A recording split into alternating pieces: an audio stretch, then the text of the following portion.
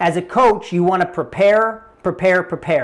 You want to always prepare for any session you're coaching people in, whether it's a team meeting, it's a one-on-one session, or quite frankly, you're just on the post as a leader in your organization, available to contribute to the organization's output and results.